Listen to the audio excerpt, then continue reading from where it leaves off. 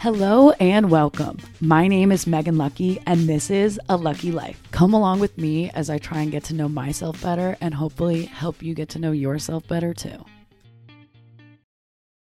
Hey guys, happy Thursday. I hate that so much.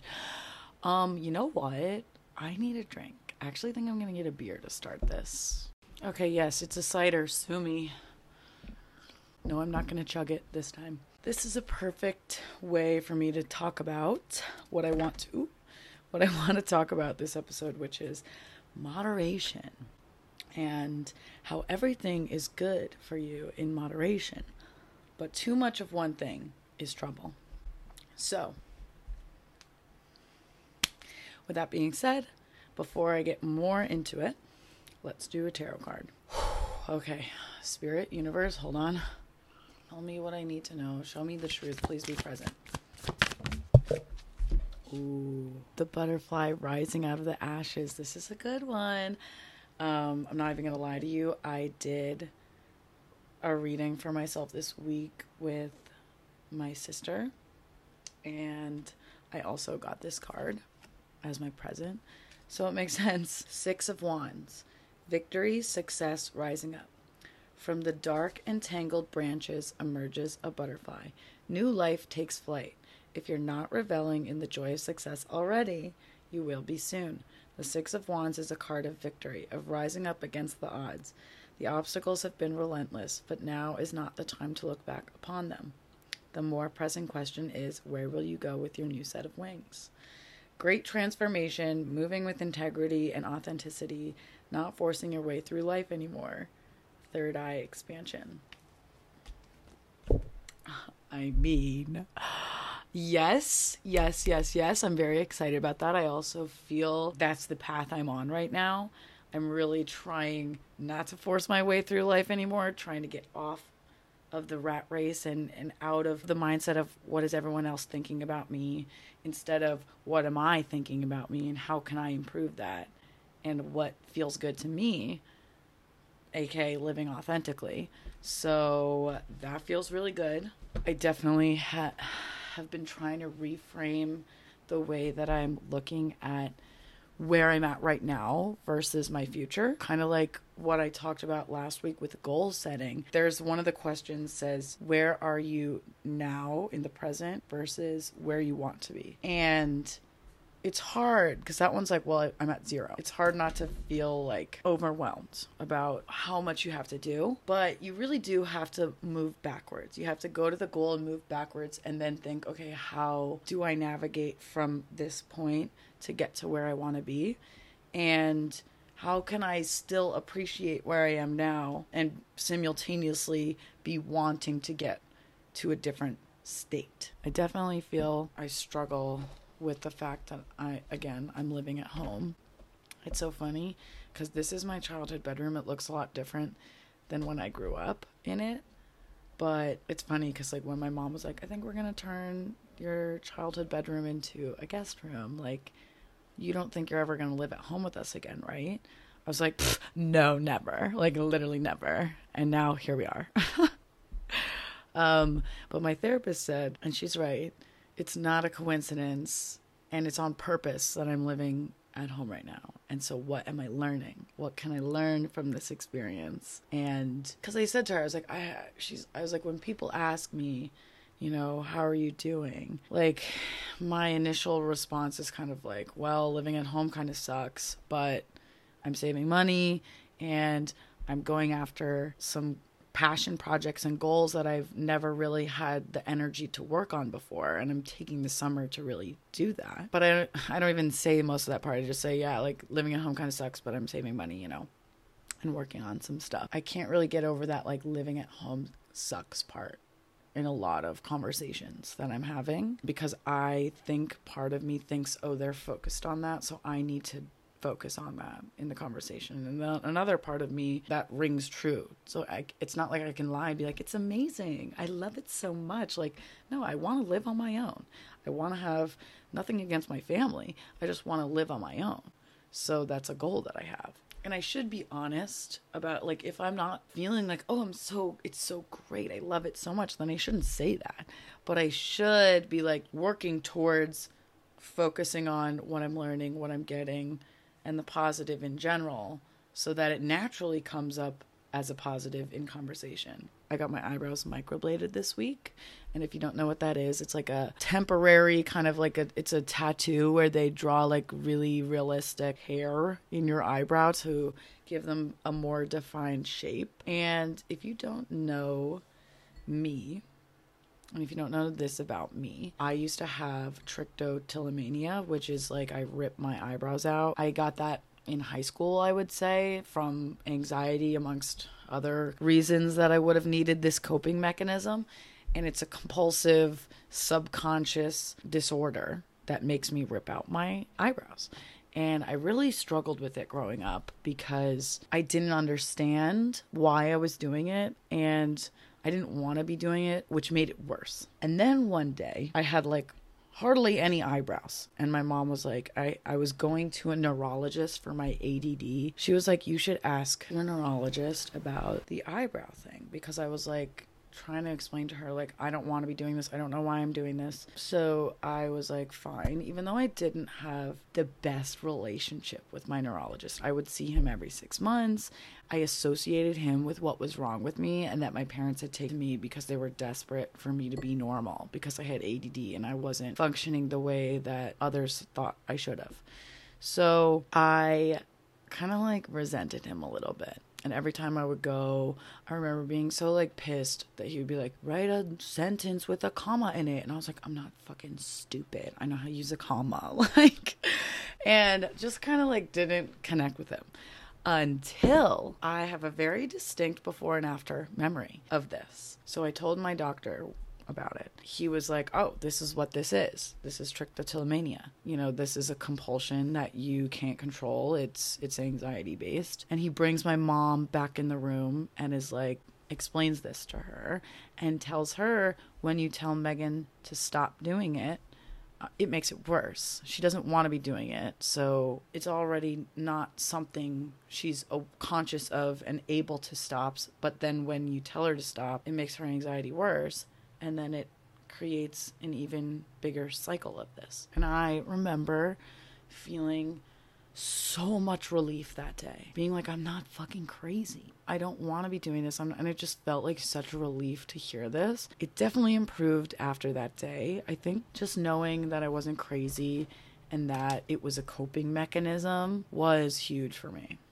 I didn't know that was a thing. Then the second relief came when I discovered eyebrow pencils. Why the fuck didn't anyone tell me about them in high school when people were making fun of my eyebrows? Thanks, good friends. Yeah, good friends. Just kidding. So then I discovered eyebrow pencils, but there was still an overwhelming anxiety that came with it, because then if I would ever get like wet or sweat or even smudge or have my eyebrows fade, I was like panicked. The third relief came when I discovered microblading, because even though it got better, I still had it and it was still a problem for me. So microblading came along. It was a huge, huge relief to me, because even when I would pluck my eyebrows, I had a shape. I had something to work with. I didn't have to worry so much about going swimming and not having any eyebrows coming out of the water. That was really huge for me to discover, and I've been doing it ever since. I've been keeping up with it, even when my eyebrows are great, and sometimes when they're not. Like, I keep up with it because I feel so much better having something there. So I highly recommend microblading. Even if you don't have trichotillomania and you just like to have a shape, they really frame your face, and my girl Anna does a great job. That's not it. That's not all. So I feel like I'm selling you something. I had an appointment with my therapist this week, and I was like, oh yeah, I just got I like apologized. I like do this. I'm like, oh, sorry if my eyebrows are dark because I just got them microbladed. And she was like, well, no, they look great, but we haven't talked about this in a while. Like, how are you feeling with that? Like, has it improved? And like, if so, why do you think that's the case? And I had to think about it for a moment. What I think the real difference was for me has been acceptance, like true self acceptance and grace. And when I think back to high school, I really didn't have that. I didn't even know where to start with that. I beat myself up for everything. And I think that core wound of like not feeling like enough was at its peak in high school, and it sustained throughout college, and it's just finally starting to get a little bit better because I'm doing the things that are more aligned with me, and I'm giving all parts of myself love and attention. Even the habits that I don't want to keep anymore, I'm still understanding them, taking the time to understand them. And it actually has made like a physiological difference in my body, in my life. Whenever I was trying to figure out, okay, when are the times, what are the triggers for when I pick? What makes me pick? A lot of the times it was, okay, I'm anxious about something like my mom's telling me to do, or I'm anxious about something in my life. But then it would come when I was doing nothing at all, when I was just chilling, watching TV. And so then I was confused, like, what are the triggers? And then I realized that is also a trigger. It was when I felt not good enough. Like I wasn't doing something I was supposed to be doing when I was doing nothing. So therefore, that triggered my not enough complex, that wound within me, and then I would deal with it with picking the eyebrows. So all of this is to say we all have our own coping mechanisms. We all have our own wounds within us that we choose to acknowledge or don't. Most of us do anyway. But what are you doing about it? What are we doing about it? How are we approaching our lives and trying to exchange these unhealthy coping mechanisms with healthy coping mechanisms? We need to access our subconscious, which is something I'll explain over time throughout the podcast and in other formats. If you're interested, I will start to talk about that in later episodes. But maybe your coping mechanism is alcohol. Maybe your coping mechanism is weed. Maybe your coping mechanism is binging TV shows. I'm not saying that these are all like unhealthy necessarily, but again, moderation. Like everything is good for us in moderation, including food. And this weekend, I shit you not, life gives me the topics for this podcast every week. I was at another golf tournament this week, and I literally met a nurse practitioner this week that says a little bit of everything is okay, even healthy, but too much of anything is trouble. That's what everyone comes into the hospital with. Too much of one thing is not good for you, but it's okay to have things in moderation. Okay? I'm not ever going to pretend to be something that I'm not. Okay? Like, I like what I like, and that's fine. I just need to learn how to limit myself so that I can have it happily, out of self-love, not out of self-hate. This is the theme. This is the message of the whole show. Because when we have self-hate, then we go into these numbing rabbit holes where we do too much of one thing. We eat too much of the same unhealthy food. We drink too much. We smoke too much. We watch too much TV. Sometimes we even develop eating disorders, over exercise, like that's not healthy either. Too much of one thing isn't good. So balance, alignment, love yourself. I started a new audiobook this week called Worry Free Money, and I already love it. She opened up by talking about this one experience with a couch. She wanted to find the perfect couch for her living room and had her heart set on this designer couch that was like $3,000. She wasn't in the financial spot to make that work. And so her husband and her went to IKEA instead and found like an identical couch.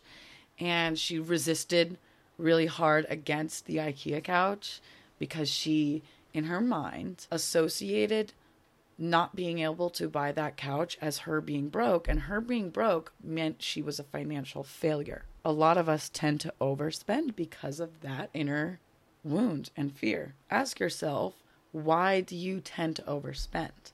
Why do you tend to overeat? Why do you like, what do you think it's solving for you? At the end of the day, you can have both. You can have some of the good things in life. Sometimes you need to cut out that good thing entirely just to learn how to work it back in slowly and at a limit. If you're really addicted, then maybe you would never want to have it again in your life, and that's fine too. But you don't have to have that mindset if you're able to have a healthy relationship with former coping mechanisms, and you can have nice things at the same time. And you can get the things you want, and you can be financially responsible. You just have to make those decisions better and say no to things that you don't need. Draw that balance of moderation, not always overspending, not always doing things outside of healthy boundaries and limits. Too much of anything doesn't allow you to deal with what your body is telling you need to deal with. So sometimes, and I'll talk about this maybe more next episode, but sometimes we need to learn how to be alone with our thoughts. And I know that's scary to a lot of people. And I'm happy to help your journey if that's something you want to learn how to do, because it's different to just be by yourself than it is to be alone. And again, I'll explain this more next episode. But being alone is out of intention and choice. If you decide, okay, how am I going to be alone with my thoughts today? I'm going to take a walk. Then don't drown out your thoughts with music. Challenge yourself to take a walk and just see what your thoughts say. See who you are. The challenging part is also not is when you're trying to change a coping mechanism or a habit that you want to change, not being hard on yourself, being like, oh my God, I binged again today, or I did too much today. Guilt is different than shame. Guilt is good. Guilt says, I'm a good person, that I did a thing today that didn't make me feel good, but it doesn't define me. It's not who I am. Like, I know that in the back of my mind. Whereas shame is like, I always do this. I'm never going to amount to anything. I'm a lazy piece of shit. Even if you don't acknowledge it within yourself, you know that's there. And that's shame. And that's never going to help you change. Guilt says, okay, you know what? I didn't get anything done that I wanted to today. I reverted to old habits, whatever it is. That's a propeller. That's a motivating. That says, I don't like feeling this way, and I want to change that. I want to do something about it because I love myself. Shame says, I don't deserve this life because I'm a piece of shit, even though I'm going to think that I want to try harder tomorrow because I suck and I need to get my shit together. Then you'll try harder tomorrow and it'll fizzle out again because you don't believe you deserve it. Whereas guilt, again, is a positive. It will get you back on track. Okay? Learn the difference in your head. Treat yourself with love and kindness on your journey to your highest dreams. And talk to yourself like you would talk to a friend. If your friend fucked up, would you be saying the same things to them that you say to yourself? No. You would maybe give them some hard, honest truth out of love. Definitely not out of hate, unless they fucked your boyfriend. I don't know why I just said that. Must be the Raquel thing. No, a dear friend, if they fucked up in their own lives, what would you say to them? How would you make them feel better, but also showing them the truth and helping them get to where they need to get to in life? You wouldn't say the same harsh things that you say to yourself to your friend. So try that for a change. Try to talk to yourself like you're your friend and figure out what habits you want to put in place of those old bad coping mechanism habits. Try and replace them with good coping mechanisms. What makes you feel good? Make, how I showed you that photo album of things that help regulate my nervous system instead of dysregulate them. That's what I need to start replacing my coping mechanisms with. Little by little, we'll get there. Thank you guys for listening. I can't wait to share the new exciting stuff I've been working on with you guys. I'm not quite ready to do that, but it's really exciting and I can't wait to share it with you. I hope you're doing great and I love you. Bye.